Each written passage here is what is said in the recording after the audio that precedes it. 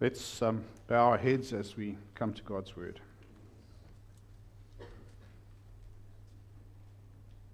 Heavenly Father, we have just sung a beautiful prayer with so many truths about your Word. And we pray that you would grant every one of those requests to us as we come to your Word today. We ask this in Jesus' name. Amen.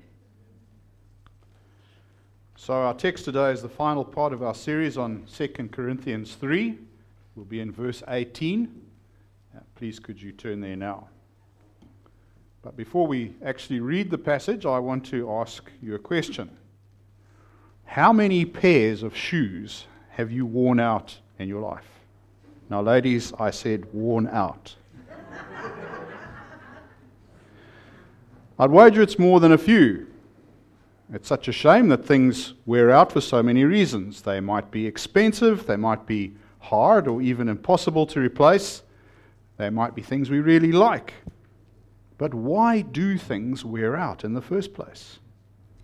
I mean, if you think about atoms, they don't seem to have that problem, but when you assemble them into something useful, it's a completely different story.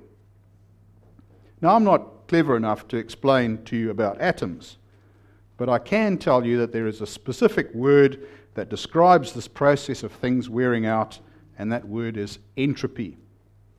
And it turns out that entropy is pretty difficult to explain. A simple definition is that it is a measure of the amount of energy that is unavailable to do work, and so it is a measure of uncertainty or randomness. More entropy means more randomness, and you cannot change that unless you do work. Now, we all know about work. We work in our gardens, we work on our houses, we work on our hobbies, and we make beautiful things. But when we stop working on them, they always begin to deteriorate. And that's a very practical demonstration of entropy. The trouble is that the amount of deterioration is always bigger than the amount of work anybody can do, and so everything in the universe inevitably slips into a higher state of entropy, or you might say disorder or worn outness. So it's inevitable then. Everything runs down and gets worse and worse and worse. No. I'm extremely happy to state that this isn't actually true. But that's only so for one thing in all of creation, and that is the spiritual state of every single one of God's children. And that's what we'll see today. So let's read our text now, 2 Corinthians chapter 3, verse 18. And as usual, I'm going to start reading a little earlier in verse 12, just to try and keep the sense of the whole thing. Therefore, since we have such hope, we use great boldness of speech, unlike Moses, who put a veil over his face, so that the children of Israel could not look steadily at the end of what was passing away. But their minds were blinded. For until this day, the same veil remains unlifted in the reading of the Old Testament, because the veil is taken away in Christ. But even to this day, when Moses is read, a veil lies on their heart. Nevertheless, when one turns to the Lord, the veil is taken away. Now the Lord is the Spirit, and where the Spirit of the Lord is, there is liberty. But we all, with unveiled face, beholding as in a mirror the glory of the Lord, are being transformed into the same image from glory to glory, just as by the Spirit of the Lord. I want to just pop up the NLT version of that verse because it reads a lot more clearly. I just want you to look at that for a moment. Just see what's written there. The first part says that we are a privileged people who are unveiled. And we have a job to do to reflect to the world the glory of the Lord so that more people may turn to Him. The second part of the verse contains a wonderful promise. If you think that entropy is wearing you down in your spiritual life too, it hasn't at all. And it never will. Not one bit. In fact, this verse demonstrates the one and only real case of negentropy, which is the word that describes things that are becoming more orderly. It is the direct opposite of entropy. You are becoming more and more negentropic. That's a good word, isn't it? You can use that when you go outside. You're becoming more and more orderly as the Holy Spirit works within you to make you more and more like the Lord. Yes, you, all of you. Now, I don't know about you, but I was so uncomfortable during Colfane's sermon last week. And I fully understood why he could have felt depressed during his sermon prep, because the text that he had contained such confrontational verses which remind us so powerfully of our failings. And trust me, that confrontation is way more powerful when you are dwelling really, really deeply on a passage like you do in sermon preparation. Such feelings can cause us to believe that we have made such a mess of our Christian walk that the best thing to do is just to give up and go home immediately. That's why it's so important at times like that to have verses like today's ready to hand, because they remind us that although we have done and will fail, it isn't actually about us, it's about Jesus. Thanks to him and his amazing sacrifice on the cross, these failings are not further catastrophic blows against any hope of seeing heaven, but they actually become part of a learning and shaping process that's directed by the Holy Spirit who lives within us, and that process goes on and on continuously, and, here's my word again, negentropically for as long as we live.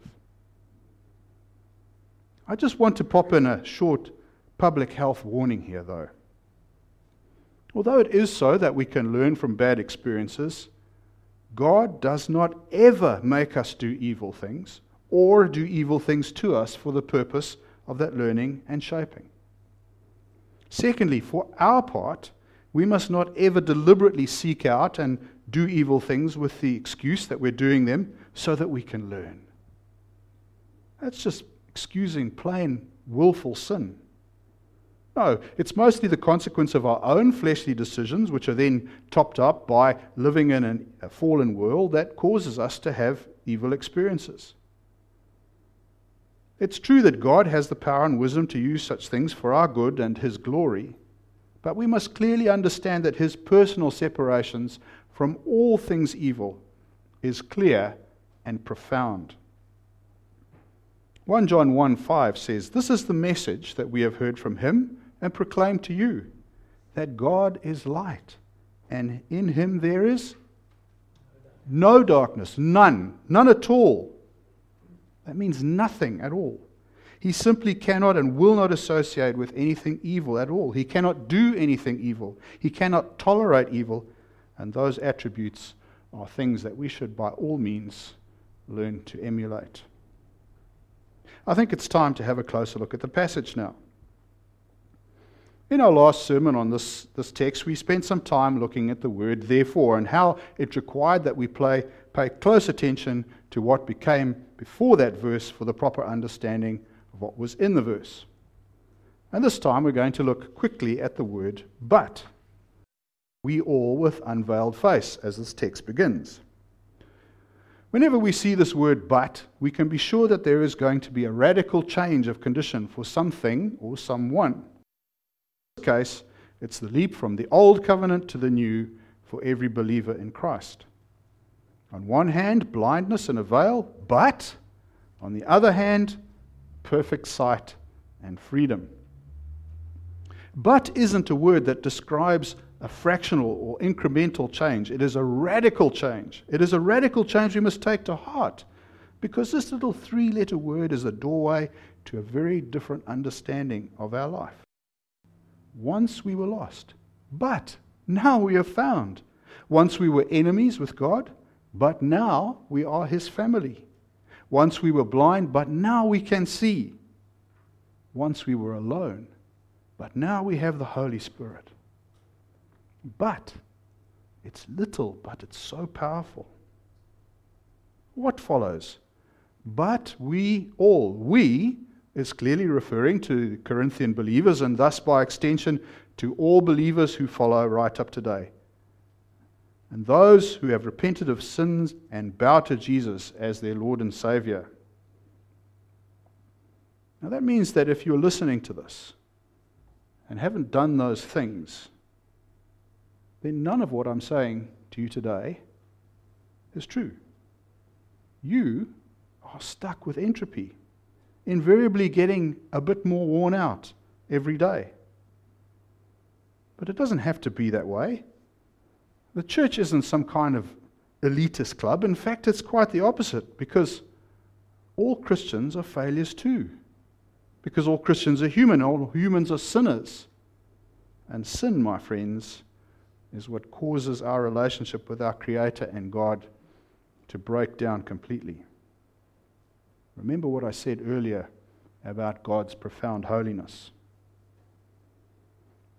Okay, you might say, so I'll just stop sinning then. Just go cold turkey. Don't need the church and the singing and the sermons and all that stuff. Well, I'd like to say to you, good luck with that. Romans 3:23 tells us that all have sinned and fallen short of the glory of God. And all means all. Everyone without exception. And we all carry on doing it again and again. No human except Jesus alone ever managed to live a sinless life. And so absolutely no one is going to make it up that particular mountain to God, because even one sin is enough to keep us permanently at the bottom. Now that doesn't mean that the relationship is just left in some kind of stalemate with us milling around at the bottom of the mountain and God at the top doing something more interesting. No, it makes us God's enemies. And for Him, enemies must be actively fought and punished.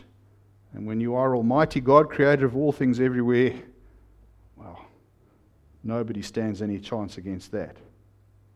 Without Jesus, you do not have any chance. God will punish you. However, with Jesus, chance is irrelevant. Chance doesn't come into the picture at all, because what He brings when you take Him as Lord is complete certainty. Certainty that your sins are completely forgotten and forgiven. That God now treats you as His child with all the privileges of belonging to His family. Certainty that when you die you will go to heaven. And finally, certainty that one day when God has brought all the things in this world to an end, you will live in a new world with Him, with no more pain or suffering or tears. Perhaps you think I'm crazy, that as everybody out there says, this is just a fairy story. Well, maybe I am crazy, but I know that this isn't a fairy story. And to steal a line from Billy Joel, I may just be the lunatic that you're looking for. So, why wait? Entropy might be relentless, but you can act to reverse it now. Back to the text. So far we've established there is a change in condition coming, because we have seen the word but. It affects Christians, and it affects all Christians without exception. You and me and a dog named Boo. Or maybe not the dog. So, what is the change then? It is the unveiled face. Now, the Greek word from which the word unveiled is translating is illuminating. Firstly, its tense tells us that it is a past and it is a completed action. It doesn't ever need to be done again. And although it's only used in one other place in the New Testament, it is used 19 times in the Greek translation of the Old Testament. Here's a few of them, and the underlined bits that you'll see up there are where the word has been used. Job 12:22. He reveals mysteries from the darkness and brings the deep darkness into light. Psalm 18:15. Then the channels of water appeared, and the foundations of the world were laid bare. At your rebuke, O Lord, at the blast of the breath of your nostrils. Isaiah 22:14. But the Lord of hosts revealed himself to me. Surely this iniquity shall not be forgiven you until you die, says the Lord God of hosts. Daniel 2:22. It is He who reveals the profound and hidden things. He knows what is in the darkness, and the light dwells with Him. However, there is a God in heaven who reveals mysteries, and He has made known to King Nebuchadnezzar what will take place in the latter days. This was your dream, and the visions in your mind while on your bed. As for you, O king, while on your bed, your thoughts turn to what would take in the future. And He reveals mysteries, and He who reveals mysteries has made known to you what will take place. Now, if you have a look at these, you'll see that the word is used in these verses always gives us the sense that this unveiling is not some run-of-the-mill event. For example, drawing the curtains back in the morning first thing and seeing, there's the same brick wall I've seen for 20 years. No, it's always something a lot more profound. There's something special to be anticipated with meaningful consequences for the beholder. So let's look at some more Greek then. What we read here about the face being unveiled, it doesn't just mean the physical face. Oh, look, there's an eyeball and a nostril. And wait for it, there's a mouth. No, it means the real person, the whole person, their character and their mood. There's no pretense, no playing a part. That is all dealt with by the unveiling that strips all these things away. And of course, when Paul speaks here of an unveiling, he also wants the reader to naturally think of the veil that was split in two in the temple at the moment of Jesus' death. Now, the significance of that was that there was no further need for God to be hidden from humans, no barrier between Him and us. The way was now free and open through Jesus for God and man to speak and interact as the Lord had intended from the very beginning. And this is the profound revealing that Paul meant the reader to understand. Man could freely see God, and God could freely see man. But the way is also open for man and man to speak in the way that the Lord had intended. What do I mean by that? Well, in this verse, there is both a promise and a product. The promise is that through Jesus, God is unveiled. He becomes available to us despite our continual sin. But there is also a product. That product is Jesus, and we as Christians are the one who are required to do the selling. Well, how do we do that? Well, through the same unveiled face, because an unveiled face can both see and be seen. And this is completely consistent with the overall message of this chapter's, the earlier part of this chapter. It can't be disconnected from what we've seen before. Look back to verse 12 at the beginning of the section. It says, "Therefore, since we have such hope, we use great boldness of speech." So let's connect that to what we have learned today. Let's ask, why do we have great hope? We have great hope because the truth has been unveiled to us. We can now see it clearly and reap its benefits. Yay, I'm all good now. I can see. Well, you truly are all good now, but that hope wasn't only intended for yourself. And that's why we're expected to speak it out boldly wherever we go. How do we speak boldly? Well, obviously with our mouths, yes, but that's only part of the whole discourse, which includes our character, our actions, our morals, and our attitudes. These things together are our face to the world. And if these things are unveiled, open to those around us, and if they are, as they ought to be, of a godly nature, then they will speak powerfully to others of the need to follow Christ. Do you see how those things all hook together? So let's add to this a slightly confusing bit that comes next. It's kind of hard to understand this next bit of the text. Beholding as in a mirror the glory of the Lord. Now it turns out that the Greek word translated here as beholding in a mirror is a translator's headache, because it can have two completely different meanings.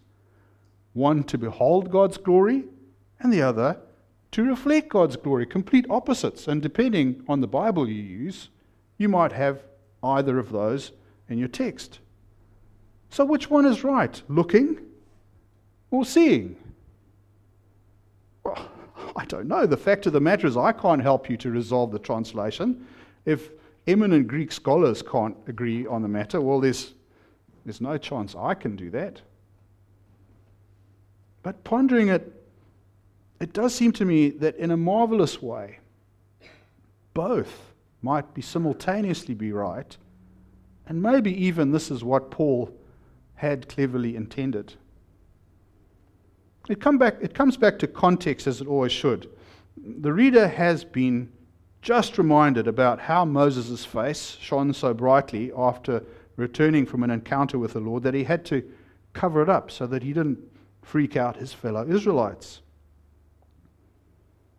Well, why did Moses' face shine? It wasn't because he'd misapplied his brill cream that morning. It was only because he had come face to face with the glory of the Lord. Us humans have no real glory of our own to offer the world. The only time that we have something of worth that will endure is when it is reflected from God. And that is how it is for Christians in the work that we have to do for the Lord. The good news, the great hope that we offer is not our own. It is His and His alone. Only He has the power to offer, to secure, and to guarantee it. And thus, if we are to do a proper job of telling the world about the one true God, about His Son Jesus and His Holy Spirit, then we must look with our unveiled faces to God's unveiled face for the strength and the love and the grace to do it. And if we look to Him in this way, then we will also reflect Him. And this is the sense in which I believe both those translations can be true at the same time. When we see God's glory, we will be God's glory. The text speaks of beholding or reflecting God in a mirror. Now, a mirror always shows exactly what is put in front of it. If there's a wart on the nose of the person facing it, well, there will be a wart in the mirror. But if there is perfection on one side, then there will be perfection on the other. Guess which one we should want, and guess where we will find it. Now, there's something I'm always a little uncomfortable about when I'm listening to a sermon. Because often the preacher will chuck out these little phrases that are actually attached to nothing. Like I could just chuck this out. Look to God and carry on with my sermon. Okay, Dave, well, how do I look to God? The question is, where, when? Is there a secret phrase? Lord, I just want to. Must I fast? Do I have enough faith to do this? Well, these are all the questions of a good, keen man. So, practically, in real life, how do I do looking to God? How? Well, I'd really like to believe that nearly everybody here can figure that out for themselves. In fact, I believe we can do this right now and here. So, any suggestions? I'm actually asking for you to speak up and for some audience participation. How do we do this? How do we look to God? Read your word. Pray. Yes. What else? Listen. Very good. I hadn't written that down, so good on you. When we read God's word, what's something else we can do with that? Meditate. Yes, we can meditate. And after we have meditated on God's word, what do? We do it. Yes, we action it. So, there you go. It's true. We do know how to practically see God. There's nothing new or revolutionary here, is there? But it probably also comes along with a bit of an uncomfortable feeling for most of us that we don't do enough of these things and we don't do them often enough. And I promise you, I am not excusing myself here either, because I stand absolutely guilty too. Well, in the same way we know what to do, we also know what we ought to do. So, get on with it. Now, if not sooner. So far I've been talking mostly about the effect of seeing God in terms of how it empowers us to proclaim the gospel. But there is another facet to it, a very, very personal one. And although I'm going to squeeze it in right at the end of my sermon, and I'm not going to talk about it for a long time, I really don't want anybody to misunderstand its importance, because it really is right up there in so many ways. It's the very last part of verse 18. But we all, with unveiled face, beholding as in a mirror the glory of the Lord, are being transformed into the same image from glory to glory, just as by the Spirit of the Lord. So we take out the middle bit there. What does it say? It says, we all are being transformed into the same image from glory to glory, just as by the Spirit of the Lord. In my introduction today, I spoke about the power of entropy, how everything in the universe is slowly breaking down and wearing out, except one thing. Just one thing alone keeps getting better and better and better. And it turns out there are lots of them here today. You Christians.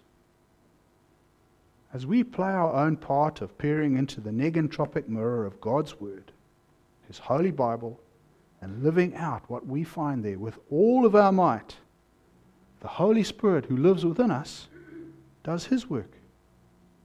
He really, really does. Between the two of us, we are being made more and more like Jesus, transformed, as it says here, from glory to glory. And hopefully, given the amount of time that we've spent talking about it from this very pulpit, you will recognize that this is the process that's given the theological name of sanctification. And there's clearly a whole sermon on that, but I didn't want to go with a topical sermon on that today.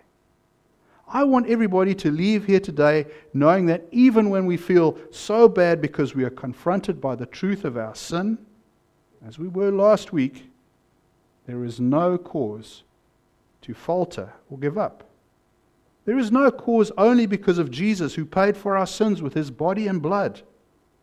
And consequently, in Him, we really are a new person, a completely new person, a person who can both see and be seen. But more so, a person who is getting better. Maybe fast, maybe slow. But there is always progress of some kind, even when we ourselves cannot tell that is happening. It's true that we will never achieve perfection in this lifetime, but when we die, we will then be absolutely perfect. And we will know all the amazing work that God has done for us while we lived in Him. We all are being transformed into the same image from glory to glory, just as by the Spirit of the Lord. God is constantly at work in us, His purposes to pursue. We should help Him. So go and peer into that mirror, and then see and be seen.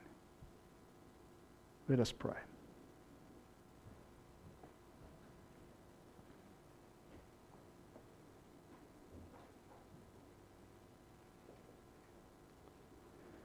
Heavenly Father, every morning and every evening in the bathroom we look in the mirror. But too often we do not look in your mirror. We ought to spend so much time there, Lord. And I pray that through your Holy Spirit we would be prompted to do just that. Not to admire ourselves, but to admire and revere you. To see your glory, and then to take that glory and show it to those around, so that they too may want that mirror. And we pray these things in Jesus' name. Amen.